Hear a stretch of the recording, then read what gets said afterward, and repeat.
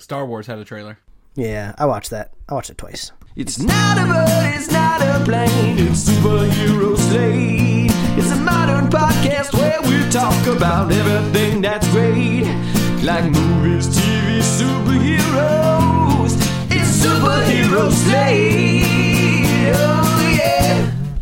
Hello everyone and welcome to Superhero Slate, the show where we run down the latest superhero entertainment news. We love TV, movies, and superheroes, so let's talk it all out. My name is Chris Dillard. And my name is Mike Royer. And this week we're discussing the final Star Wars trailer. Ooh, exciting stuff. Probably not the last one for the year. I think there's going to be another Mandalorian one, but who am I? Who am I to say? We're going to be celebrating the Joker being the highest R-rated film, probably. That's a good thing, right? Mm-hmm. The highest, I think you mean highest grossing, right? No, it's the highest. It's the highest level. Yeah, it's the highest grossing R-rated film. Thank you. I'll put that in there. There you go. We're looking forward to Marvel's Phase 4 offerings below. Got a little Marvel section in today's show and more. Man, Chris, I feel like you got a little extra pep in your step, and that must be from the alligator jerky you were chewing on just before we started recording. I just downed some alligator jerky. I've got me a cinnamon Coca-Cola, a little bitty can. Gotta watch the calories here. I am just living my life with exotic food and drink this weekend. Yeah, you had some like tea flavored Kit Kats the other day. Oh no, they're peach mint flavored Kit Kats, and they're white chocolate. Very subtle, very very good. But there's like 5 in that bag.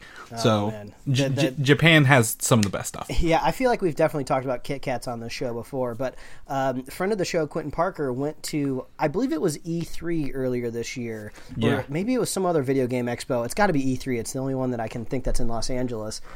And he sent us in the group chat the picture of these Kit Kats that he were eating. It was like these new Kit Kats duos. They're like mint chocolate. And I'm a huge fan of Kit Kats. And we don't have like any fun flavors of Kit Kats here in the United States. Like, I think there might be like a dark chocolate Kit Kat, but that's basically about as far as it goes. You have to go to Japan or other parts of the country to get the fun flavors. So I've been waiting for this flavor to drop like ever since July. Like every month I'm at the grocery store. Maybe it's this month. Maybe it's this month. So like finally I just did what any other informed consumer would do is I just went on the Kit Kat website to figure out when they're coming out, and it's December, so now I actually have a month to wait for. But I thought it was funny that on this branded Kit Kat official webpage, they specifically said, like, a lot of people reach out to us and say they want the fun flavors that are in Japan, so we're going to try to make that happen. So it sounds like there's going to be maybe some other flavors hitting the candy aisle soon. Well, I've seen the Halloween ones this season, the orange. But those are just different colors. I don't think that's really different flavors. No, it's pumpkin pie is the one this season. You can get it at Target. Pumpkin spice. That's pumpkin not pie, not pumpkin spice, Mike. And what do you put in a pumpkin pie to get that flavor? I'm not putting pumpkin spice. I'm putting real pumpkin in that pie, okay? I'm hoping it's real pumpkin. You also have to put nutmeg in it, and cinnamon, and cloves. That's how you get the pumpkin pie flavor, man. Those are spices, not pumpkin. There's no spice from pumpkins, okay? I'm not here grating the outside of it. And then also, there's a Halloween apple pie one somewhere. I think it's a purple color for Halloween. So, I mean, candy, food. We could have a whole food-based podcast, and we've talked about this before because we love our snacks. Well, we're in this really weird zone for October right now, where this was the last weekend of October. So all of the Halloween parties happened like last night or over the weekend, or who knows? Maybe you could be at a weird like Sunday afternoon Halloween party. Right now, but now we just are kind of like in this slow trickle till October is over. Like, what is Halloween on like a Wednesday or a Thursday this week? Who knows? So like maybe the only like real upside is maybe like your office might be able to have a potluck actually on Halloween this year instead of trying to fit it in before the weekend, but. We're in like the transition between fall and winter. And Chris, I was going to ask you this since you kind of keep up more with the zeitgeist and the news of video games. But the last I checked in, like this is kind of big video game season right now towards the end of the year, where a lot of big titles come out just before the holiday season. You know, because all the kids want these games, so the parents go and buy them. So I know Death Stranding's coming out, but I was trying to think of anything else. Well, I think this week the Call of Duty game Modern Warfare came out. That's going to be a big one. I've heard some more. I've heard more complaints about video games this year than actual like good things. So apparently the servers like went up in flames for this game when it came out this week. We have Star Wars, the Jedi Fallen Order coming out later this month in November. Oh, okay. I wasn't sure when that game was coming out. And then also, if you're a Pokemon fan, the first new series on Nintendo Switch. Oh, yeah, that's right. Is out. Fortnite just came out with Season 2, or Chapter 2, where they redid the whole map, started the game pretty much over. I was trying to think of what else is really on my wish. The Outer Worlds came out this week, which is a BioWare game. I think I saw some sponsored ads from that. Also, this probably isn't related to us at all, but I saw that people were up in arms because of this new like WWE wrestling game came out. Oh, no. I think I saw that it was just basically was not ready to be released. It just wasn't a functioning game, and people were just up in arms about that. Well, I thought that was pretty funny. Well, actually, I just pulled up the site. I was looking at this earlier because there's a BlizzCon going on later this week, and if Blizzard isn't already pissed off everybody else in the world, ooh, yeah, it's gonna be a tough time for them. They're actually looking at releasing Overwatch 2, or announcing it this week, but also Diablo 4 at BlizzCon, which I'm a Diablo fan. I don't know about you, Mike. I was going to ask you this. I'm like, I don't need it on the show, but since you brought up video games, I spent a lot of time growing up playing Diablo 2 and its expansion. So they're also talking about remastering Diablo 2. So if you're a big fan of the hack and slash looter.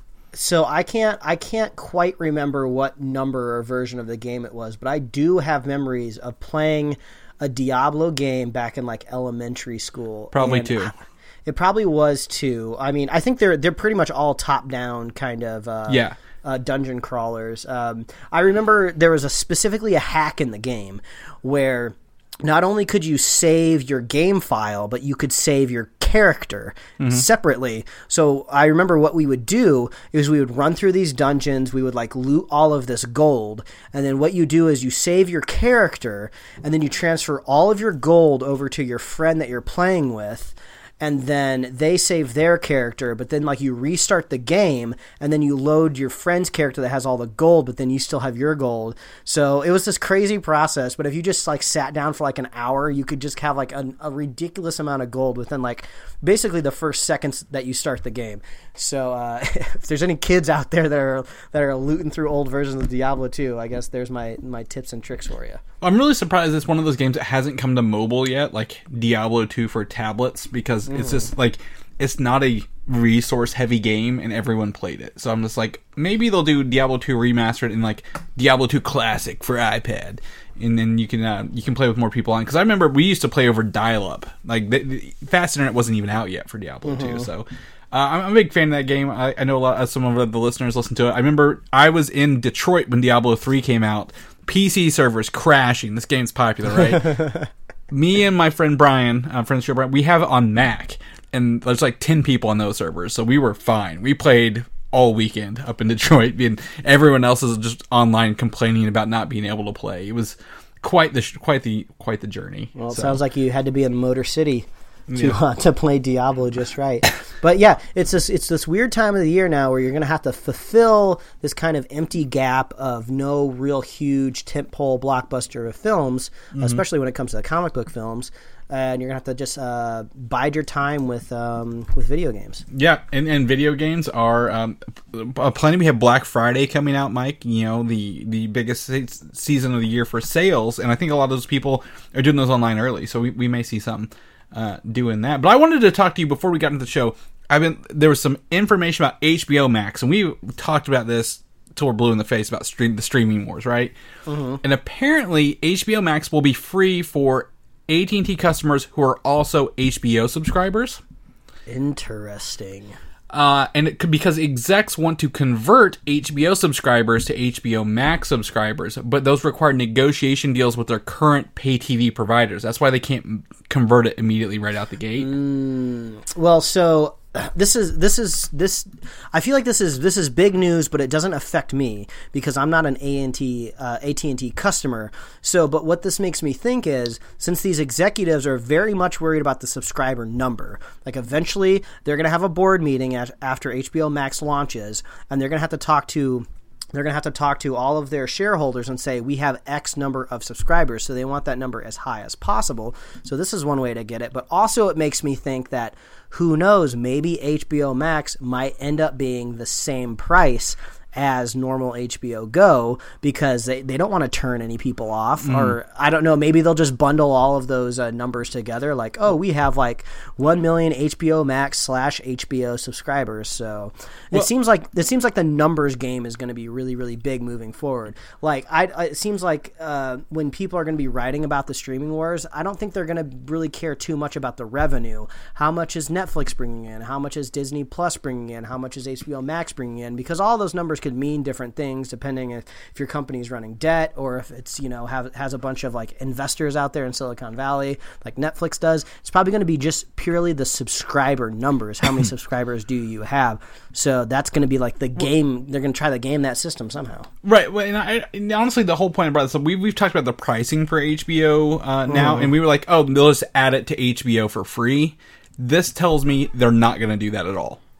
Like you are going to have to pay for HBO. You'll have to pay for HBO Max, and then that's what it'll be. They won't add it to the $15. So if you want to get it all, you're going to have to double down on whatever it is.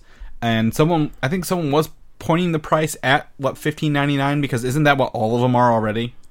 Whether you go HBO Go or HBO Max, it's like $15.99. Yeah, that's what it is right now. So if they have to increase it, I can't imagine them going over $20 because that just seems like too much of a threshold, a mental blockage for people that are subscribing to something monthly. So I saw just the other day that they're going to be making like standalone like Adventure Time content for HBO Max. I didn't look into it because I haven't finished the series yet, so I didn't want anything spoiled for me. So I don't. It seems like these are going to be like mini movies or mini series or like spinoffs. I'm not really sure what it is. And then I also saw that one really big property that's floating around the streaming rights for is South Park. They say that the acquisition of South Park could be like a gigantic deal, and since Viacom hasn't quite merged with CBS yet, is they won't have that kind of power together to possibly grab up South Park, which is connected to Comedy Central, a la Viacom. So there's a chance that maybe even South Park could get nabbed up by something like HBO Max. So man, the service is really padding out. And I was just thinking about it the other day because I think Silicon Valley comes back tonight. I think we're going to talk about Watchmen a little bit in the show, and then His Dark Material starts up. So I feel like HBO used to be like every 3 months you got like a big show that premiered, and now it's like we're getting like 4 big shows in the span of like 6 weeks. Mm-hmm. Well, I will tell you right now, we're not going to talk about Watchmen because I have not had a chance to watch it this week. So it is off the table for us right now until I get to watch it, which should be tonight. Knock on wood. But, I mean, it's just weird that because we are, how many weeks away? 2 weeks away? Yeah, 2 weeks away from Disney Plus launching. Like, this is, HBO Max going to be one of the last people, other than Peacock, I think is the last one, which is a weird name for a streaming service, by the way. I'm like, I get the icon, but I don't like the name. So, it looks like if you are an HBO member in AT&T, you don't have to pay anything for like a year. But if you have HBO and don't have AT&T, it looks like you're going to have to buckle down and pay more for it. Yeah. So, and this might be a bad sign because even between me and you, some of the biggest streaming wars nerds out there, we're not even talking about Apple Plus, which I think launches in just a couple days. I think it's the first week of November. Yeah. So much for Jason Momoa's new show because I don't know when I'm going to get around to watching that. Yeah, nothing's really jumped out. I saw ones that Jennifer Aniston has a show on there where like the women run the newsroom or something now. So. Yeah, the morning show, which has Steve Carell in it. Like it looks to be good casting, but it's just like I don't even know how to get into Apple Plus. I don't want to give them $10 a month already. Like it's not 10. It's like it's the cheapest one. It's under $5 for Apple Plus. They went real low because they only have like 3 shows, right? Yeah, I think so. It's not a whole lot. And I think someone else was talking about PlayStation View is looking at being purchased as well. Sony's selling PlayStation View, and Apple was maybe looking at buying that service up to bolster. Which is strange because I was under the impression that PlayStation View is just kind of along the lines of like YouTube TV. Like they don't really have really much in the way of original content. It's just like a digital service that's just delivering you just like cable channels, just like YouTube TV is. Yeah, it's like Sling. I mean, it's a lot like Sling or one of those. So one of our listeners, Adam Nemec, he has PlayStation View. He watches it all the time. So, but he uses his Xbox as like the primary streaming thing, so or not Xbox, PlayStation. Yeah, it's interesting. Anyway, streaming wars. Those are kicking off, Mike, and it looks like the two quote-unquote heavy hitters, probably the heaviest hitter, Disney and Apple, are launching this month alone. So we're going to see how the holiday holds up with all these things coming at us. What kind of deals, what kind of bundles are they going to throw at new customers? I'm curious. Let's see. The Joker, however, is still in theaters. You can't catch this on your Hulu or your Netflix yet, but it is now considered the highest-grossing R-rated movie of all time in theaters. Congratulations to it. And Deadpool, Ryan Reynolds has responded with an R-rated congratulatory message, because he says R-rated box office congratulatory posts aren't like the ones you're used to. And it's the picture of Joker on the chair says, "You motherfucker." So, and then it's got the list of the top 10. Or is it top 10, or is that just the people? I don't understand the list below, because it goes Deadpool, Neo, Pennywise, Jesus, Hugh Jackman, the Wolfpack, Mr. Grey, and Ted. I would assume Neo as in reference to The Matrix, and which is Keanu, which is probably referencing John Wick, I would think. Okay. So I think this is just like a weird kind of just way to reference all these other people. Pennywise is it. Jesus is Passion of the Christ. Mm-hmm. Hugh Jackman's probably Logan. The Wolfpack would be The Hangover. Mr. Grey would be... is that 50 Shades of Grey? 50 Shades of Grey, and then Ted. Okay. Ted. This makes you think here a little bit. Looking at we this, got there. Yeah. So, so that's really fun for them. And then on that same regards, they are saying that Joker is as profitable as Avengers Endgame now due to its low production costs. Yeah, I've seen some people speculating that this could possibly bring back the mid-budget film, which I think is pretty exciting. But I think the big question that looms in the air is, can you make a big budget profit with a mid-budget film without like really strong IP? Because I mean, like, people went to see this movie not just for the controversy around it, but also it had IP behind it. So I don't know if you could get this type of return on just like a fresh, brand new project. Hopefully maybe somebody will be able to crack that case, because I mean, John Wick was like a brand new property, you know? Well, I think it's also like the passion behind it. If the studio's like, well, we're going to actually make a bunch of mid-production things, and when it becomes studio cranked out, nobody cares. I think that's the quality. People care. The actors and the director wanted Joker to be good. Got film festival stuff. John Wick was like a comeback for Keanu Reeves. I'm trying to think what was Taken, wasn't it like a mid-range thing for Liam Neeson that kicked off? His the Liam Neeson songs or whatever. The Liam Neesons. Yeah, I don't know how to say whatever. That. So I mean, there's got to be passion behind it. It's got to be good. A lot of these take those VFX or stunt artists or stunt directors and put them in the director's shoes. You're probably gonna get some good stuff that looks good. That isn't just relying on green screen forever. So I think my favorite outcome from this film is I saw just the other day that people are flocking to that staircase that's shown in the Joker. I guess it's actually in the Bronx.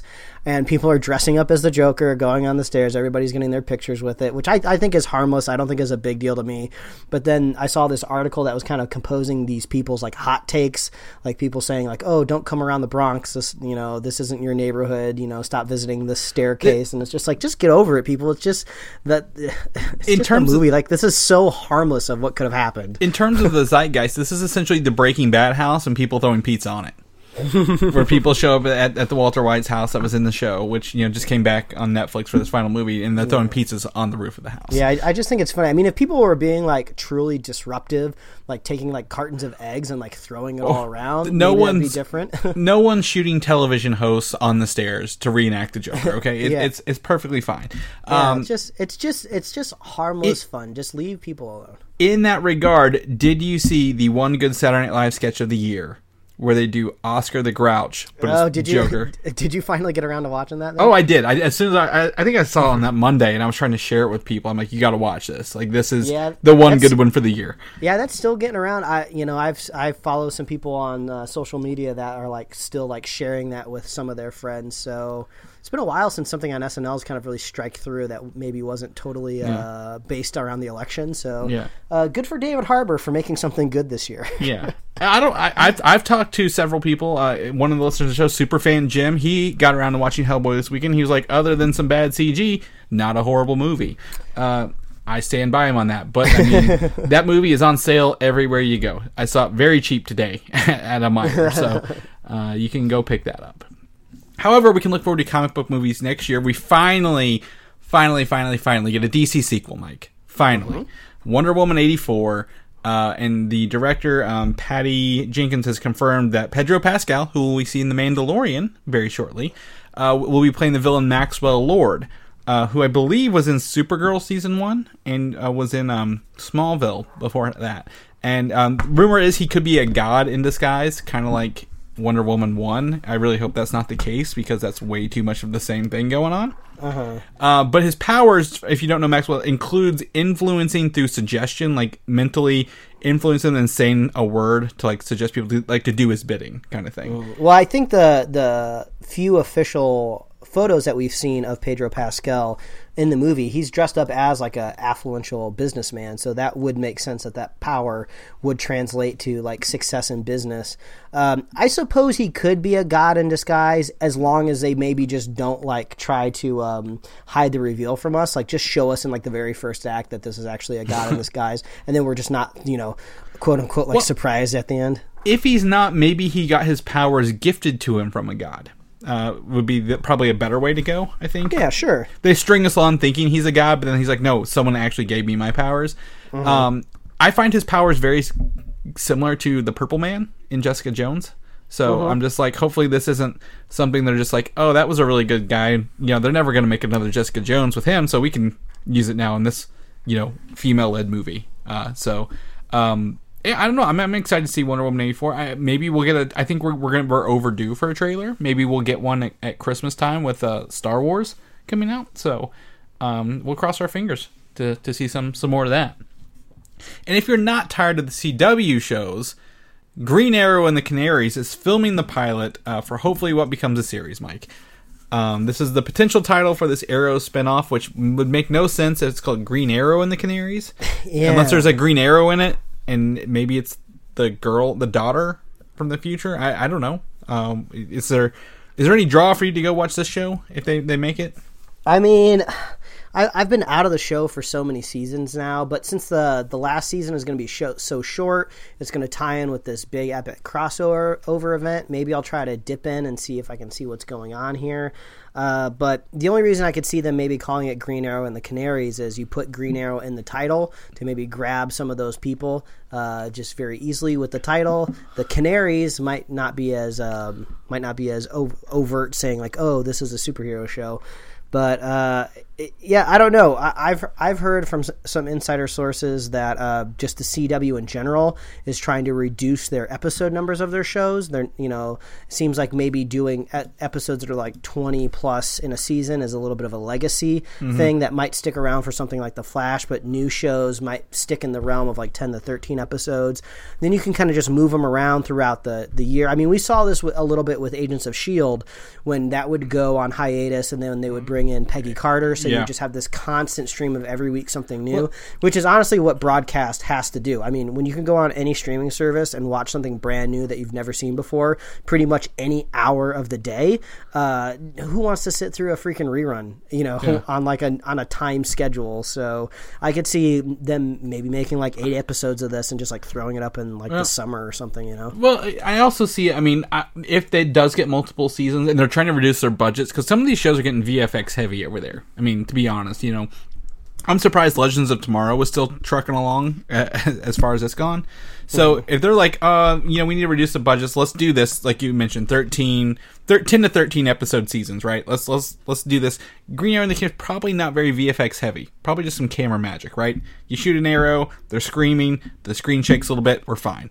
Very, very, very low, very cut and dry. And then they could maybe eventually season 2 drop off Green Arrow and the Canaries and just call it Canaries, something like that, or move along that realm. This is just the sprinkling to like, hey, here's what it is. But you know what? They're filming a pilot. This may not even take off. We could just be getting our hopes up for nothing.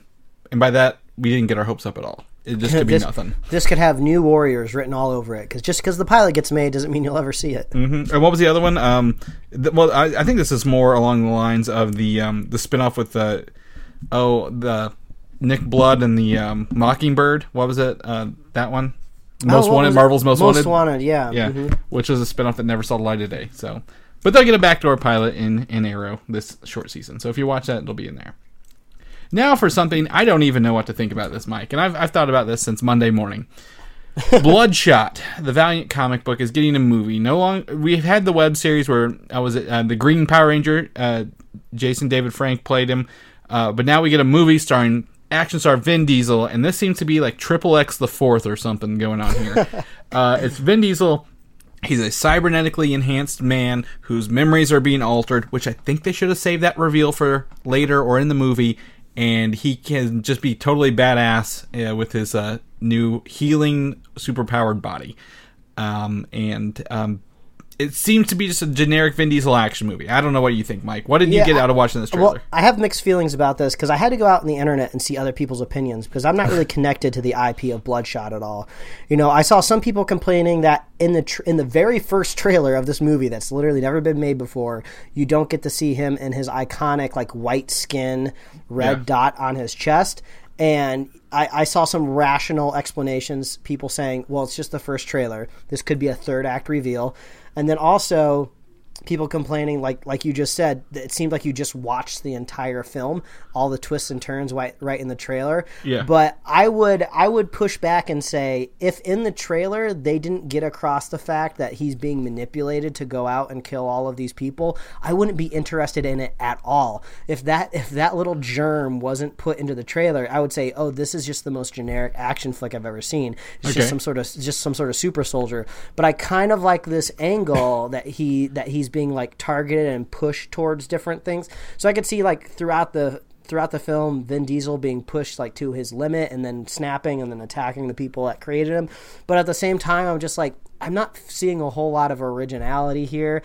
And then in a comic book, I guess it gets across a little bit easier and more streamlined of like, oh, nanites could be doing this to him, because I'm just assuming that's the same origin in the comic books. But yeah, I don't know. Just when you're looking like at a realistic person, you're just like, nanites, really? Like, even when it got to the point in the MCU when Iron Man had like he also had like nanites, or I don't know what he called them in Stark Industries. Well, it was Extremis was his nanites kind of in the comic books. Even when it got to the point where his suit was kind of turning into nanites, it was hard for me to get on board, because you go to this very like scientific route of like, okay, I can suspend my disbelief and just assume that in this fantasy world that a scientist could make a suit out of metal and make it work, even though like how the hell is he like powering it once this arc reactor's gone? What is this arc? This doesn't even make any sense. But like all the nanites, I was like, okay, whatever, I'll just push it out of my brain because he can do really cool shit with it when he's fighting Thanos in Endgame and Infinity War, right?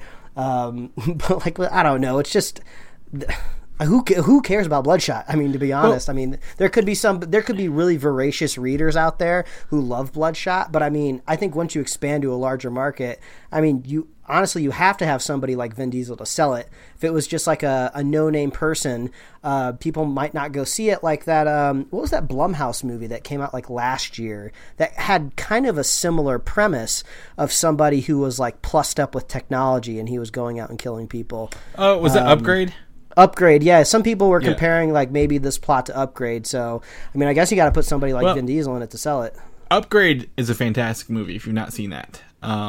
If you get a chance to watch Upgrade, I recommend it. I think it was like 2 or 3 years ago. I heard it was good, but I don't know if it made any money, is what I was trying to say. Well, it's a Blumhouse movie. I found out from someone who works in the industry, apparently they make a bunch of movies, but only the good ones get released. The other ones get straight to VOD, and you never hear about them. I believe that.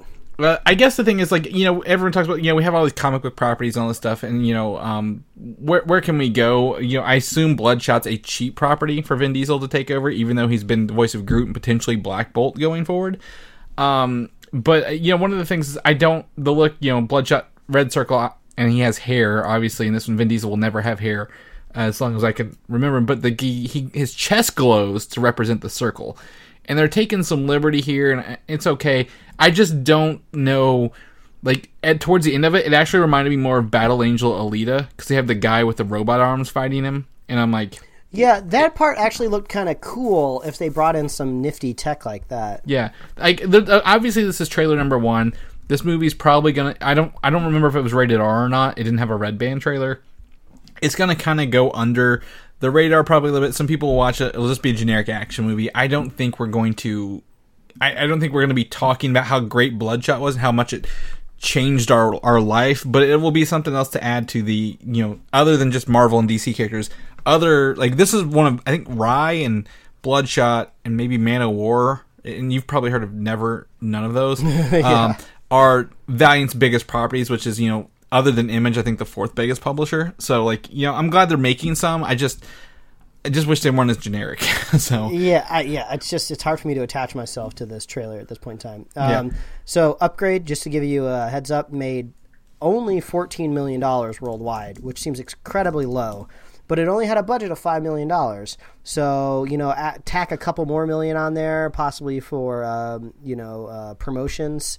The movie could have made $5+ million. Not a huge return, but there you go. Well, yeah, I mean, it paid back to people, and then it actually doubled them again if they wanted to make another movie. So, at the end of the day, I mean, it's 2018, man. It feels like it was forever ago. I know, right? But I thought Upgrade was actually pretty good. So, if you get a chance to check that out, do that. And it's not like this, but that's fine. But I think the problem with this Bloodshot trailer is, Mike, our next topic, because literally they put out a Bloodshot trailer at 1 a.m, right, on a Monday, and we all were waiting all day for Star Wars The Rise of Skywalker trailer to come out. People are watching football that have never seen football in their life, waiting for this game to get to halftime so they can play this trailer. I was on Twitter refreshing, right, to get these because I don't have the ability to watch football, and everyone's like, there's only 3 seconds on the clock, but it has taken half an hour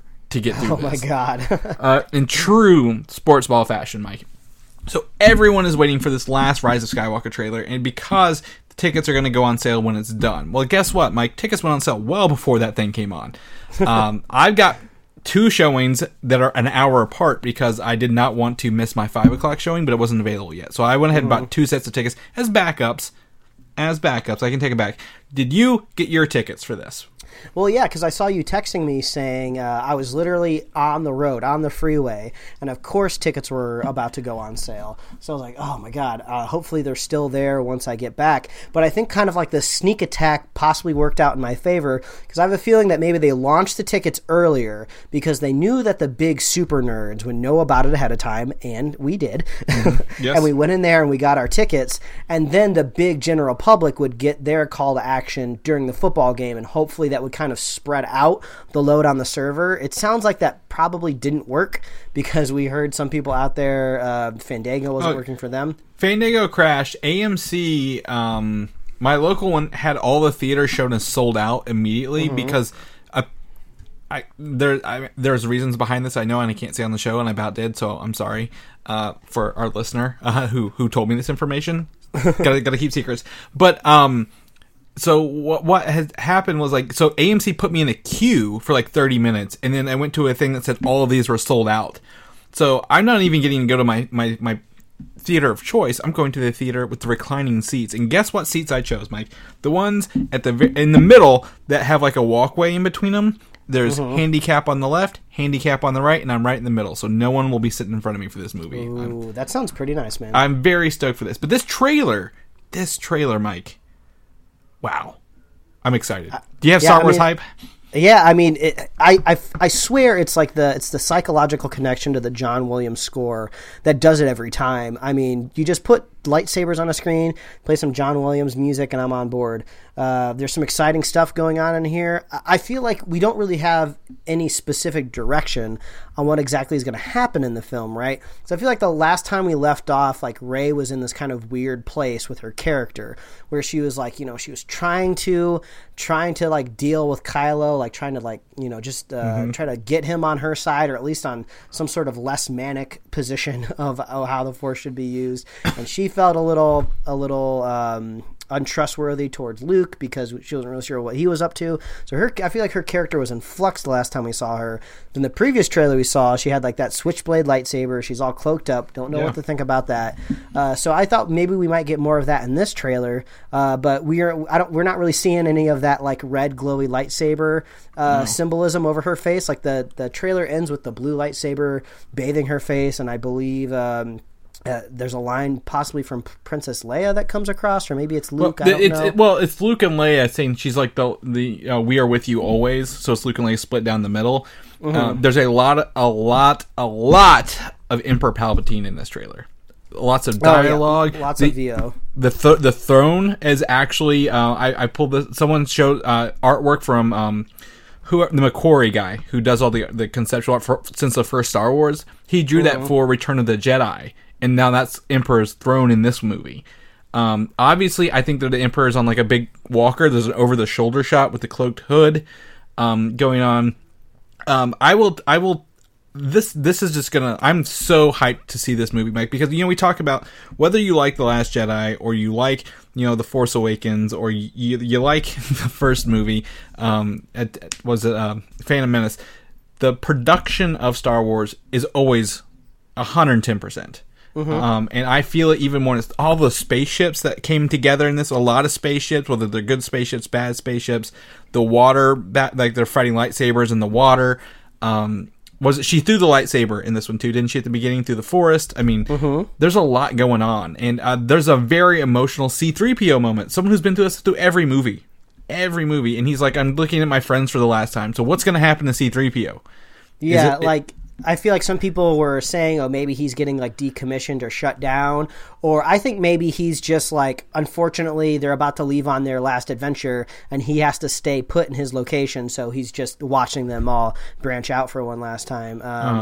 There's the other shot from the other one. He has the red eyes. So I think maybe he might get reprogrammed for something. Yeah. So one thing I'm trying to figure out is... So is the Emperor still alive, like flesh and blood, just on like some sort of gross life support like Vader was, which would make sense in the context. We've seen people kept alive in Star Wars, so that wouldn't be that big of a deal. And even if he was really old or whatever, who knows, the dark side, could keep people alive for that long. It kept Darth Maul, who was cut in half, alive. Exactly. A long time. Hate will keep you like crawling across the floor when your legs are cut off, basically. Most of the Sith, their goal is to live forever. So they probably have some way to somehow live through horrible wounds for a short period of time. And if they can get to something, they'll save them. Maybe that's what they do. And then also I mull the idea around in my head is, possibly maybe he's a Force ghost. But I feel like Force ghosts are reserved for just the light side of the Force. That seems to be like your reward for being one of the good guys, is when you get struck down, you become stronger than you could ever imagine, and you get to be a ghost that lives on. It's hard to imagine like rewarding the bad guys with that ability, so I feel like he's got to still be alive, flesh and blood. But it makes me think, when you get to the final confrontation, like we finally see Emperor Palpatine again, who's basically been like the common through line along with Skywalker through all these movies. Who does he finally clash with at the end of the film? Does he clash with Rey? If Rey is actually like a Skywalker, I guess thematically that makes a little bit more sense, because we know Luke's gone, and I don't know. It's hard for me to imagine a blue Force ghost in any sort of confrontational situation. What if it's a red Force ghost? Because like when we saw Yoda in the last film, it was like in a relatively peaceful scene. I mean, there was a tree on fire in the background, I guess, but it was just a conversation. Every time we've seen a blue Force ghost, it's just been conversation. It'd just be it's hard for me to imagine like a clash where the Emperor's firing lightning and then there's a lightsaber blocking it, and then like Luke is in the background like, hey guys, knock it off. I know I can't do anything. I'm just a projected Force ghost here, but like, knock it off. This is not good. This is Dragon Ball Z all over again. Where Gohan's fighting Cell, but Goku's dead. He shows up behind him and gives him the push. But I'm thinking, to me, Palpatine is alive somehow, right? He's physically manifested himself somehow, and that Rey is will be probably the person to fight him. So where does that put Kylo Ren in this? Do you think he'll flip flop or? Yeah, because I feel like may I pitch an idea that the Emperor has siphoned off Kylo's power or life force somehow to bring himself back through the dark side. Maybe he's speaking through Kylo. Spotty. I don't know. I'm just spitballing here. Yeah, well, I mean, I'm looking at our Star Wars bingo card right now. Okay. Right now. Whip it out. Just to see if we got anything from this new trailer. So I mean, we're talking right now about Force Ghosts, and on our bingo card, we're crossing our fingers for 3 Force Ghosts in this movie. So, praise God that we see just at least one, or we're just going to totally lose that square all entirely. I think with Luke talking, we're guaranteed at least one. Mm-hmm, that's true. Which is an old Luke Force Ghost. Yeah, old Death Star will appear. We didn't really see. We saw some more wreckage in in like a speeder clip. Well, but also there's the throne room. Rey and Kylo are in the throne room of the old Death Star. Oh, is that where that was? Okay, yeah. So maybe we can start crossing off our bingo card now. Yeah, I mean I think I'm looking at the same thing. Yeah, because 4 down from 3 Force Ghosts is old Luke Force Ghosts. So I think we're feeling pretty good. Very excited. I'm very excited for this, Mike. We're going to see this. Also, I just want to throw out there, this movie is going to be 2 hours and 35 minutes, the longest so far. Okay? That's a lot of movie to put into this. It's not quite in-game, which it could have been, but that's fun. The Death Star 2 remnants, this is notes, are on a planet called Kef Burr. They're not on Endor. All right. So, I pulled that because that new Star Wars game is coming out. And lastly, before we switch out, I wanted to ask you something, Mike. What is your episode watch order when getting to episode 9? How do you watch Star Wars? Because I pitched some ideas to my wife. She's like, are we going to watch them all beforehand? Because I'd like to. I'm like, great. Here's some ideas. The number 1 is 1, 2, 3, 4, 5, 6, 7, 8, 9. Okay, we take out, was it Rogue One and Han Solo? Mm-hmm. Okay. The one she's leaning for is what I call the machete order. Yeah. It's 4, 5, 2, 3, 6, 7, 8. So no New Hope at all? Nope. No. That's New Hope. It's 4. So you take out Phantom Menace. So you have New Hope, Empire, Attack of the Clones, Revenge of the Sith, Return of the Jedi. Okay, yeah, that's machete order right there, yeah. Because that would be because literally if you look at it, what does a new what does Phantom Menace do for anybody? At the end of the day, it doesn't do a whole lot, which is the whole reason why they've made a whole watching order that excludes it, called the machete order. Exactly. Also, you can do 4, 5, 6, 1, 2, 3, 7, 8, 9 release order. What else, Mike? Anything you want to pitch that? Because I think we're going to do machete, but I mean, I still enjoy Darth Maul. I mean, you definitely don't need Solo, that's for sure. Especially since Han is gone, and he's probably not going to show up in this movie at all. Because I can't imagine him being a ghost. You can't just pass Force Ghost powers around willy nilly, so I don't think he's going to be popping up in this film. I'm always a fan of just the context of historical release order. Okay. Because if you watch the machete order, I get it, like, narratively, it makes more sense, bouncing around. But also, truly, if you were recommending it to somebody that had never seen it before, I would tell them to watch it in chronological release order so they would understand the context of everything that happened. But honestly, I'm just not gonna. I know for sure I'm just not gonna have the time to watch all of these films. So probably what I will do is I'll just watch 7, 8, and then go watch 9. All right. Because I still have not rewatched episode 8 yet. So I don't know how I feel about rewatching it yet. Because I don't know if it's just gonna get me all riled up and angry. You're gonna love it. You're gonna be so enamored with it. We'll find out. But it's I know for sure I have to rewatch 8, and I got to do that before we go see Rise of Skywalker. Yeah, I think the only thing one adds that I would say is relevant to this is the introduction of Sheev Palpatine and how he came to power with literally just manipulating events to his likings in that first one. Mm-hmm. Other than that, I don't think there's much. But because this ninth movie wraps up a whole arc, I think that would be the reason I go back to 1. So I've got to put these on the calendar so I can watch these long movies before it hits in December. So. Stoked, Mike. I'm so stoked for Star Wars. Speaking of, we are getting the Star Wars show we've always wanted.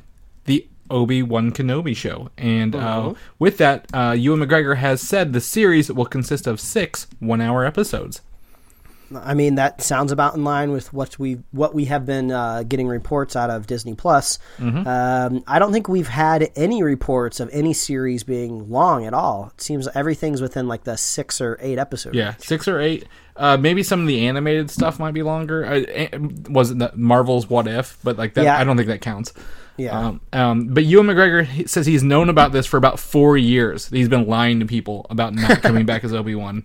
So he's like, I'm so glad I can finally tell people. Because his new movie, Dr. Sleep, is coming out, I think, next week or in a couple weeks. Oh, yeah, so he's probably on press tour right now. He is on press tour during the release of Disney Plus and the announcement of this show. So God help him for actually answering questions about the sequel to The Shining. So more power to him. So we're going to switch gears to other shows we might have to watch on Disney Plus because they've been canceled. Cloak and Dagger. Man, this is really heartbroken here. I can't believe it's canceled after 2 seasons on Freeform. Because I didn't watch it. I didn't watch it at all. But the characters will still cross over on the Runaway Season 3, which has probably got one foot in the grave as well in its Season 3. I saw that the showrunner of Cloak and Dagger was out there on Twitter kind of expressing his feelings for the show, saying nice sentiments like, he was glad they were able to, actually I don't know if it was a man or a woman, they were glad to create what they created. They had a really awesome crew. They really put their heart and soul into it. And there seemed to be a little bit of frustration over the fact that they believe that the show was canceled due to all of the shakeups over at Marvel Television. And that very well could be true. I mean, it seems like Feige is trying to rein all this in and really pick a strategy for television. I think put out interconnected content is the key word here, right? Because I've watched The Runaways. I've watched everything on Netflix. Nothing on Netflix referenced anything but the 2012 Avengers. And now, in the MCU, they are now in the year 2023. So how can you take Cloak and Dagger in The Runaways and make that work in the larger scheme of things? I totally understand where this is coming from. So I mean, and all of these TV shows are going to have to reference the blip. I mean, that was a humanity-wide phenomenon. I mean, if we're talking just the Battle of New York with the Netflix shows, I mean, theoretically, if you lived in another part of the world, you could have just not really have heard about it, or maybe you didn't care because you didn't live over there because it was just isolated to just basically downtown New York City. But the blip affected the entire universe, all of existence. So every TV show is going to have to reference that in some way. Yeah, I mean, even Spider-Man did, but they did it in a funny way with that guy who grew up 5 years and was in their class. Yeah. So this is pretty good. So Cloak and Dagger, no more. We'll probably. I think Runaways is going to be on Disney Plus, so this will probably be as well. But speaking of Marvel TV, with all this shakeups, the Marvel Feige being promoted as chief creative officer, I think was what it was, or chief operating officer. Jeff Loeb is finally on his way out of a leadership role. Thank God, before he ruins something else. He did this with My Ultimate Comics, and now he's doing it with the television. I shared an article with you earlier this week listing a platter of options you could choose from where Jeff Loeb has messed up. Yeah, I read through that. But the biggest one, I was like, he had to spend $100,000 on a TV budget, okay, to fix Medusa's wig on Inhumans, which didn't look that good in the end to begin with. So, literally, that's just blowing money right out of there. And I guarantee you, studios pulling the plug on TV projects like Cloak and Dagger. This is, I wouldn't say why New Warriors didn't get off the ground, but why Ghost Rider got canceled, and why Runaways will probably be next on that chopping block. It makes me wonder what Feige's strategy is for outside of the streaming service, because streaming services have a totally different strategy. Like we talked at the top of the show, they just want numbers of subscribers. When you're talking about broadcast television, you always need something new to air. You're looking for longevity. You don't necessarily want to greenlight something that's just going to get 6 episodes, even if it's on a smaller network like Freeform. I think you're looking for at least 10 because you want to be able to play it more than 6 weeks in a row. So I'm kind of curious what Feige has in the ideas for maybe something like lower rung. Of course, like Falcon and the Winter Soldier or Well, Hellstrom is filming now, so I mean, I bet that gets plugged. That gets pulled the plug some way, because I would imagine they're probably just filming a pilot at this point in time. Well, I mean, I think it got a full order for Hulu, and then there's the animated stuff they're working on. I bet there's some lower rung things. He's like, I don't care about these characters. We will never use Damon Hellstrom, ever. Like, I feel like if it's animated, like if all these Hulu shows that are animated, I feel like Feige is totally okay with an animated show living in its own universe, because people can just mentally separate those two things in their head anyway. I mean, there's some adults out there that just don't watch animation in general, whether they hear it's adult or for kids or however the story is, they just don't watch animated stuff. So I don't think he's worried about that. But I'm thinking, like, well, what does Feige have in mind for ABC? Like, I would assume ABC wants superhero content. So what does that end up being? How much how much crossover does he allow? And hopefully we can get just more than like a Sif crossover, like once a season on episode, you know? I don't think, honestly, if ABC gets anything, it'll be, again, D tier or maybe E tier. Maybe even lower than that, because the problem comes into crossover. Okay, the only reason the Disney Plus model works for this is because they're filming them like movies and they have hard release orders. So when Scarlet Witch or WandaVision comes out and then it has to tie into Doctor Strange, they film those productions back to back, right? I mean, they're like, okay, here's Elizabeth Olsen in this movie. We've written it and it's done. Television, like, they're filming it like a month before it comes live sometimes. Like, they're not really on the ball, and movies are planned years in advance. So I really, really don't see ABC getting anything high profile. And if anything, it'll be, like I said, D or E-list characters that are like, I'd never heard of.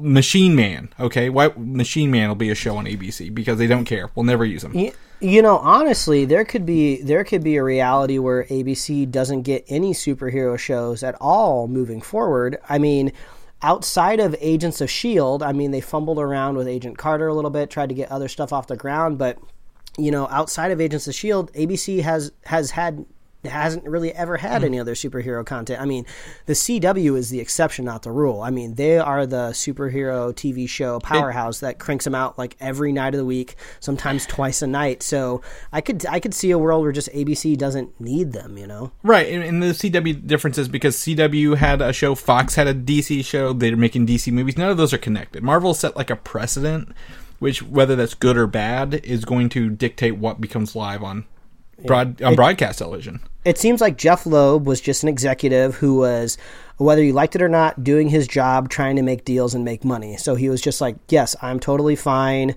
you know, with a Mutants TV show on Fox, whether or not he had input with that or not. He's like, oh, I'm fine if Cloak and Dagger is over at Freeform. I'm making deals, I'm making moves, and I'm making money off of everything, every deal that I make anyway. So, you know, he just kind of left this really fractured landscape behind him. I will also fault him for canceling the Deadpool animated show with Donald Glover, though. Oh yeah, that was a bad mistake. That was a bad move too, because that would have been on FX, which would have been owned outright by Disney. So that could have been something very easily that could have been moved over to Hulu with all of those other animated shows that are going on. And it would have been animated, so no one would have thought, if they referenced the movie, it's also Deadpool. Nobody cares.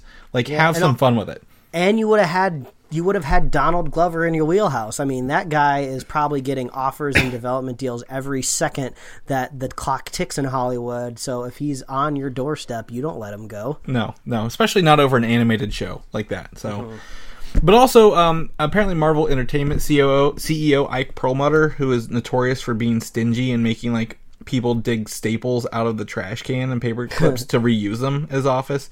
Like, when Iron Man 1 came out for the press junket, they like gave out bags of chips and canned water to the press people. And he's also, I think, in, not to get political, Donald Trump's political cabinet for veteran affairs, which makes no sense because he's a comic book publisher.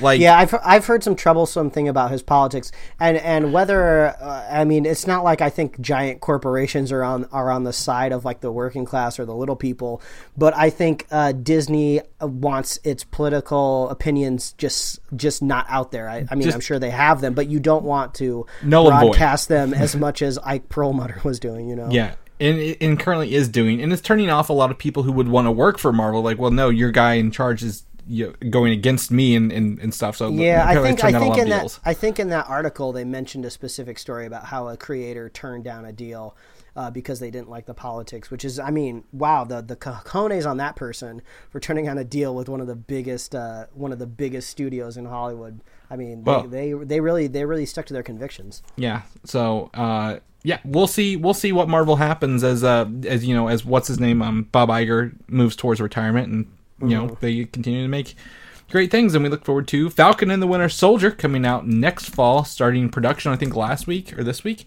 Apparently, Sebastian Stan, he's been at Comic-Cons, and he said apparently Bucky's arm from Wakanda has more features that we have not explored yet, other than just shooting a gun. Ooh, I love fun technology. Yeah. I'm totally down for Wakanda tech doing cool stuff. Yeah, Shuri created it, and I guarantee you there's some really cool things in there that they just, because he was dusted as soon as he got it, like, well, we haven't seen it all. So I think that show's going to be great, and that the show could possibly revolve around what was in the comic books called the Mad Bomb. It's in a viral manner. It's a device that turned the general public into unhinged, mindless mob bent on destruction and violence. And I see your next bullet point was exactly what I was thinking when you said that. Kingsman? The first Kingsman. Yeah, I don't know. I mean, obviously, Falcon and the Winter Soldier, they need to have some sort of mission. They need to be dispatched to solve something. So I'm curious, this could be 6-8 episodes, whatever it ends up being. I'm curious if they're going to be following one thread through all of these episodes, or maybe it probably is too short to be Monster of the Week type deal where they're solving a different crime every week. So, yeah, I guess possibly the Mad Bomb. Yeah. Well, I mean, it also, instead of making it a device, make it like a virus, like a biological weapon. I mean, with Bucky's experience in spy and espionage and stuff beforehand when he was unfrozen, and the Falcon essentially being Captain America now. So having to do this, I'm looking forward to seeing if they do something with this. I think it's not a bad choice for their first outing, right? The first Disney Plus show from Marvel, making it big. In that regards, there is some little, very small vocal minority on the internet causing, I guess, voicing concern for having Jeremy Renner be Hawkeye going forward, because he's having some sort of spat with his ex-wife through some sort of court system. I don't know. This is the whole, Johnny Depp, Amber Heard situation all over again. But apparently there's been some not rumors, maybe with these troubles, his personal life troubles coming to light, or being true or not true, that the executives might remove him from the Hawkeye show.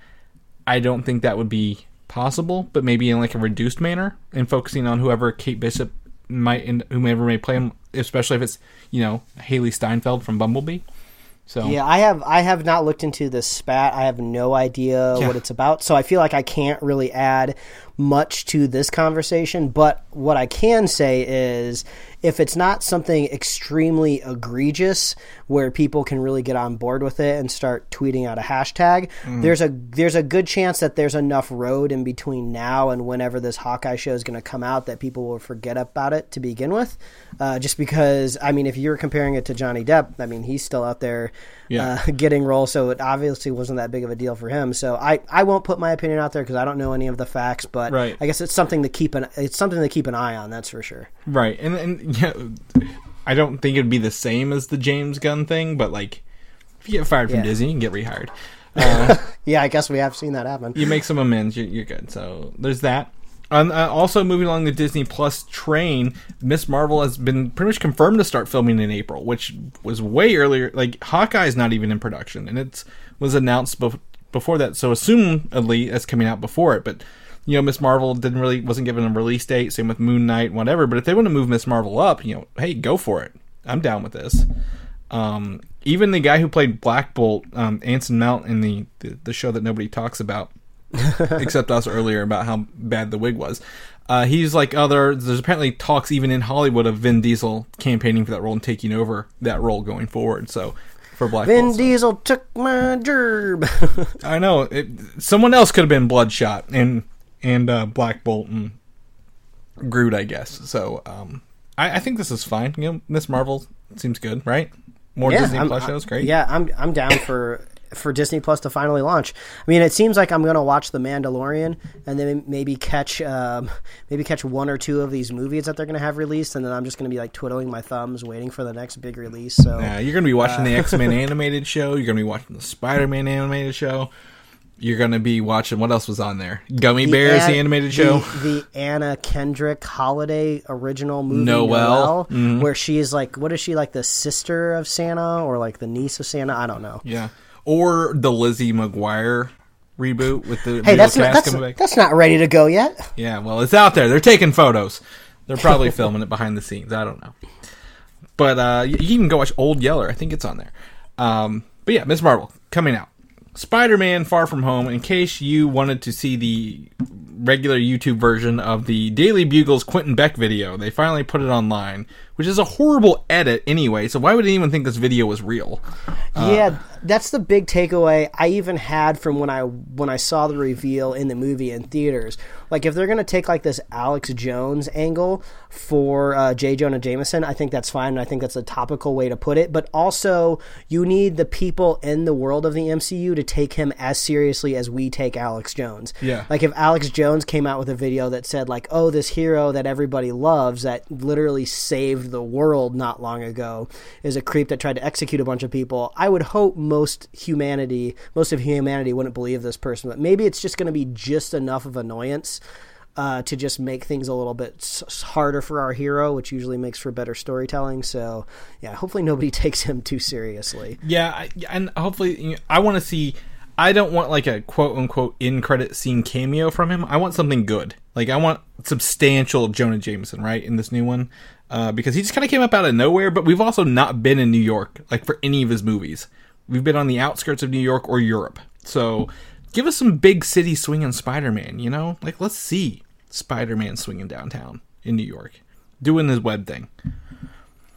If you like those movies, though, coming up in December... I think December 5th, Sony is releasing a 4-pack of Spider-Verse movies, Mike. You get Spider-Man Homecoming, you get Far From Home, you get Into the Spider-Verse, okay? Stop there. Yep, Stop Venom. there. Nope, Venom. Oh, people like Venom. We don't have to be as big as fans. People like Venom. But I think for like a 4-pack and a steelbook, you know, I mean, it's pretty good. It's a pretty good grab if you haven't bought any of these movies yet. Holiday season's around the corner. Buy someone their Spider-Man 4-pack for all these movies, or just go watch Spider-Verse on just go watch it on Netflix, and then you can watch the Spider-Man movies on Disney Plus. Eventually, hopefully they're not out the first month or something like that. So we'll knock on wood, but I think that's a pretty good 4-pack. But I'm sad only 2 of them are related, but you know, maybe we'll see more later. Black Widow, Scarlett Johansson is out confirming that her character is dead after Endgame. No magic bringing her back to life. No some conspiracy theories out there. She's like, no, Endgame, like, that's it. Like, Black Widow's prequel, that's it for her character. Like, she's not going to continue after Endgame. And I think that's fine, right? Like, that's not a complaint. It was too much of an emotional sacrifice just to undo it. You know, we got Gamora back in a sense, so that's the character that you got returned. So just deal with it. Yeah, this is totally fine. I don't know why I'm taking such an abrasive approach to it, but yeah, I'm fine with that. Like it's like undoing. You know, if Tony Stark came back, you're like, why? What was Endgame worth then? So, we go with that. For names, I'm going to go ahead and throw some names at you for this next topic here that you've never heard of before in your life. I'll tell you that right now. Shang-Chi and the Legend of the Ten Rings is looking to cast the characters Tiger Claw, Razor Fist, Ghostmaker, and Moving Shadow. And these are not Ninja Turtle villains. I will tell you that right now. As antagonists, and they're saying it could be like a martial arts style tournament that he has to fight in against these people. That would be so cool, because that's scratching the martial arts tournament itch from Dragon Ball and Dragon Ball Z growing up. That would be so cool. That would be a cool event to kind of bring Shang-Chi around. And also, we've talked about this 1,000 times, and everybody else out there, how Marvel movies try to focus themselves around like different genres, you know, heist films, thrillers, crimes, political thrillers, whatever. What if Shang-Chi was kind of like a sports movie in a sort of a vein, where he like moves his way up through this martial arts tournament? That would be so rad. You're gonna see so many MMA t-shirts with Shang-Chi on it after this. I tell you what, you gotta walk into Walmart and find them. I mean, I've said it before. Follow Simu Liu on Twitter. I saw him. He was retweeting some people's Shang-Chi cosplay for Halloween. So he's so on board for this character. I'm really looking forward to his movie. Yeah, I think what a lot of people were saying, it's going to be a lot like the Jean-Claude Van Damme movie Bloodsport from the 90s. Oh, I've never seen it, but it's been on a list of movies that I need to catch. Yeah, so it's apparently that's like a big martial arts tournament. It's going to be very akin to that, where he has to like fight these people with that. And that the working title for this movie is called Steamboat, which makes no sense. So, all right, sure. Apparently some of the Marvel movies, the ones pre-Endgame, were like using their like Guardians 2 was like called Guardians 3000. Like it's very obvious what it is, and they've gone away from that back to like obscure titles because this is way too much. So so Shang-Chi Legend of Ten Rings could be a martial arts tournament. I'd love to see it. Have some fun with this. Let's see what's going on. Make it look good. They must include a punching bag that that determines whether you're allowed to be in a tournament or not. Mm-hmm. How hard can you hit this punching bag? That's the threshold. Because that part of DBZ was always hilarious because like Goku would just come up and could just like launch that thing into the stratosphere if he wanted to. And he just like flicks it with his finger and he's like, almost broke it. Well, I keep thinking of I hate to do this because of nothing, but Mortal Kombat from like '94, the first one, like the whole movie, like they're fighting, and then at the end, finally, Liu Kang does his like fireball thing out of nowhere or something like that. I'm like, where did he learn to do that in this fight? So hopefully we don't see a lot of magic going on here, but like actual really good fighting, really really good fighting. So we'll do that. I'm going to throw some conspiracy theory at here. A conspiracy theory in Captain Marvel that Nick Fury was replaced after his attack in the Winter Soldier, where he was, leaving very, very brutally, shot in Captain America's apartment. And he took to space to heal his wounds because they could actually fix him up there. That there wasn't any like heart slowing medication or anything like that. That was all like, him quote possibly dying before they replaced him to send him up there. I mean, that would make a little bit more sense if you wanted to kind of rationalize how long it could possibly take to build a space station. Mm-hmm. I like that idea. And then because of a line in Captain Marvel, he says he can't eat his toast if it's cut diagonally. In Age of Ultron, we see Fury eating toast cut diagonally. Now, while this was filmed well before any of this, that line in Captain Marvel, which is more recent, could be a giveaway that this was, retcon later. I love that idea. If that's true, because, it's saying that, okay, we may not have planned this out from the very beginning, but since it's an idea we want to go through, let's do this, little toast gag just to seal the deal. That's really funny. I like that idea. Yeah, because I'm just this is so, someone was watching this and had fun with it, and we're like... Yeah. This is where we're going to do it. This is the scene in the line. And also, it's so Fury. Fury is great at, making all of these heroes think that he's doing one thing and he's doing the other, but it makes him even more mysterious when he's fooling the audience. It's us himself. It just adds to the mystique of this character, because that's one thing that the MCU always has to kind of they always have to deal with is how do we make humans with no superhuman powers seem greater than they are? And this is one way to make Fury seem even cooler, is his superpower is basically just being the most mysterious man in the world. So I guess maybe we'll see him up there with the Dos Equis on the space station soon. Yeah, I think it would be cool to reference when they actually get to Sword or Captain Marvel 2 or whatever, and he's like, no, I've been up here forever, and then they show that scene of him being replaced in Winter Soldier, and it's you're like, oh my gosh, this changes everything that we've known about him, because he's been in space this whole time, and he was in Age of Ultron, and he didn't show up again until Captain Marvel, right? I don't remember Nick Fury in any other movie. Yeah, I need a Nick Fury timeline here. Yeah, he disappeared at the end of Infinity War when he was dusted. I think that was it. So, that's just very interesting. We didn't have any of them, so we don't know if he was doing something else the whole time. So, conspiracy theory. in things that catch my interest, Mike, I'm a big fan, comic book fan. The Sentry, we've talked about this several times on this show. He's your number one, and he just outpaces Black Bolt, right? Yeah, very much so. I have a whole shelf dedicated to this guy right in front of me here on the other side of my computer. And what's interesting is Screen Rant a couple days ago, 4 days ago, posted someone's fan art of Henry Cavill as Superman, as who was Superman as the Sentry. And while I'm not a big fan of fan art, I was like, why would they do this? What is the ploy? And apparently it's supposed to be like, if Marvel was like to say, we want Henry Cavill, now he's not playing Superman, put him as someone as powerful as Superman in that universe, which would be the Sentry. I mean, I feel like the character of the Sentry could just really make a great movie, because he's not the goody two-shoes Boy Scout. He has like a mental illness, basically. We just saw the Joker movie, which was all about mental illness, make all of his money. So I think this is the time for the Sentry. I don't know exactly. You can tell me. I'm sure you can. What is the origin of the Sentry's powers? In the comic books, he was Robert Reynolds was a junkie, and he drank this. He broke into this lab and drank this serum, kind of like a super soldier serum, and it gave him the powers. And like he wasn't supposed to have that.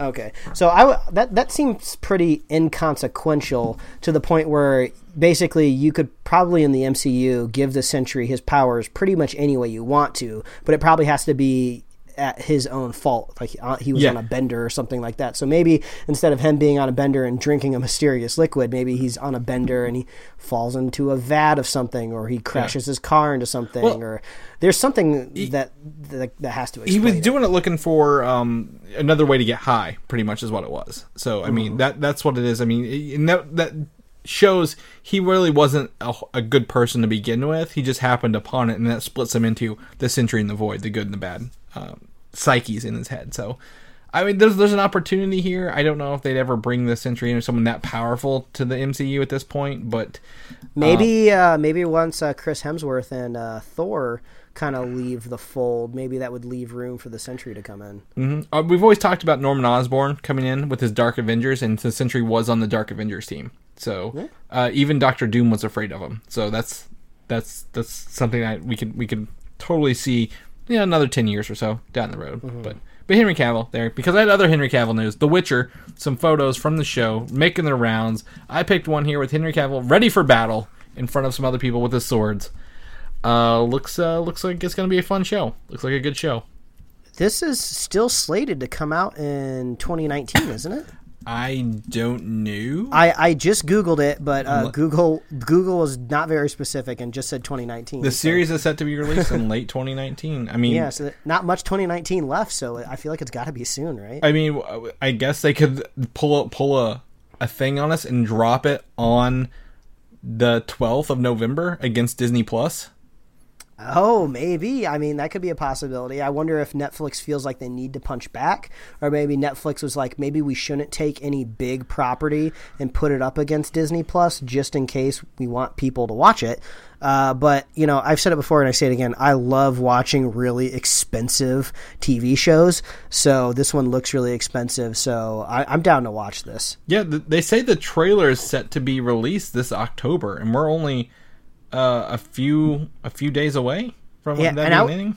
And I would say at most, when they release a trailer, you're a month away at most to the film. So maybe it's possibly the weekend of Thanksgiving. Maybe they want to drop it, give people a holiday weekend to watch 10/30. On October 30th is Luca Comics and Games, which is a convention, and that's when the trailer is going to be dropped. So Wednesday. Oh, okay. Yeah. So that makes sense why we're seeing these photos. Yeah, that basically puts you right at the edge of November. So possibly, that's going to be my guess. Thanksgiving weekend. Yeah, Thanksgiving or possibly early December, because there's a couple weeks before Star Wars hits where nothing's going on. So about the same thing. And lastly, for Netflix, Stranger Things, their other big moneymaker, season 4 is to have 8 episodes again and debut after summer 2020. So over a year wait till the next Stranger Things. Well, at least it's not a 2-year wait like last time, so I'm all right with that. Yeah, I was looking at my secondary box of Coke from that because I still have that. Because they sent me 2, and I'm like, well, I've got this thing to put on my collector's shelf somewhere. Yeah, there you go. Maybe they'll bring back some other vintage treat to promote the next season. I gotta suggest people go out and watch this trailer because it was presented to me when I signed into Netflix just the other day. It's kind of funny and a little cringy, but some people might like this type of stuff. So Netflix has a new prank show where it looks like it's a little bit of punked mixed with kind of like a supernatural feeling. And I have a feeling they made this show because I was also presented a similar show on Netflix maybe about a year ago, but it was like 10 plus years old. It was like an old prank show. I think maybe MTV produced it, where you put like normal people in like a situation and then like creepy ghouls or goblins show up in the office that you're filming them in or something like that. But the really funny part about this is, you know how Punk'd operated across the assumption that Ashton Kutcher would pop out, right? And at the time, Ashton Kutcher was a well-known person. So, I know I'm punked because now I'm looking at this celebrity that just hopped out of a van and he's punking me. Well, this new prank show swaps out Ashton Kutcher for Dustin, the kid from Stranger Things. Really? So literally in this trailer, you see somebody go like, wait a minute, who's that person? So I'm just imagining all of these people who are being traumatized on this prank show, see this celebrity pop out, and they're just like, why does this kid look familiar? Oh, isn't that the kid from Stranger Things? So it just feels like there's so much weird stuff going on in this prank show. Like maybe it was Dustin's idea to make it, and Netflix was just like, well, you're in Stranger Things. You can do whatever the hell you want on our platform. I don't care what you do. It's like, I want to do a prank show. But I don't know if I'm going to watch it, but the trailer was at least really weird and kind of funny. So I have no idea what it was called, but you can go find it on Netflix, I'm sure. Yeah, I mean... There's very few good things on Netflix these days that are original. So, I mean, if you think it's good, I mean, take Mike's recommendation. He's never steered us wrong. Go check out BoJack Horseman. They're in the last season. They're doing 2 parts. The first 8 episodes came out this weekend. The last 8 episodes of the series is, I believe, coming out in February, or maybe January. So BoJack's been a very solid animated series. So Netflix got that going for them. So go check out BoJack if you haven't yet. Yeah, I mean, that's only twice we've talked about that today since we got on the microphone. So. There we go. That's it for the show this week, Mike. I'm pretty stoked for next week. I don't really have anything to look forward to this week in news, so hopefully we can see what pops up. But if people want to know what you're up to, where can they find you at? Well, they can find me at Mike Royer Design on Instagram and Twitter. You can read my webcomics at pickledcomics.com. Chris, if people want to catch up with you, see what you're doing, where can they find you? You can find me on Twitter, Valdan, Valdan, or Instagram, Valdan87. Maybe I'll take a picture of some of this exotic jerky I got at Cincinnati this weekend.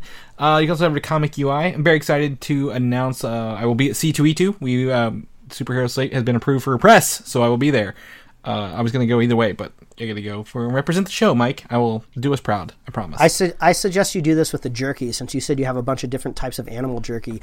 Unwrap the jerky, take a picture of it, and put it on your Instagram story, and then ask people what animal that they think it is. Ooh. You know, you can do like a yes or a no, or I think you can do like a multiple choice, like so you can list like 4 animals and people can guess what it is. How many animal emojis can I pick in that review session? Oh yeah, you could do emojis. Yeah, hopefully your jerky corresponds to emojis. Yeah, me too. I really hope so. So I'll do that. If people want to know more about our show and they want to listen to some other episodes, where can they find us at? Oh, it's so easy. All you got to do is visit superheroslate.com for all the resources for the show. You can find our awesome show notes. So if you want to check out all of these links and images and trailers that we talked about in the show, just head on over to superheroslate.com. You can subscribe to us on Apple Podcasts, YouTube, Spotify, wherever else you'd like to listen to podcasts. Well, can I interject and say shout out to listener Chris Kidman for setting up a CarPlay automation. When he plugs in his car, it plays Superhero Slate for him. So that's hella cool. That's incredibly baller. That's how you become a super fan. By setting up automations to listen to our show. That is so badass. Even when it's not a new show, just listening to the old shows. That's ballsy. that is ballsy. But you can like us on Facebook, follow us on Twitter and Instagram. You can get merch for the show at superheroslate.com/store.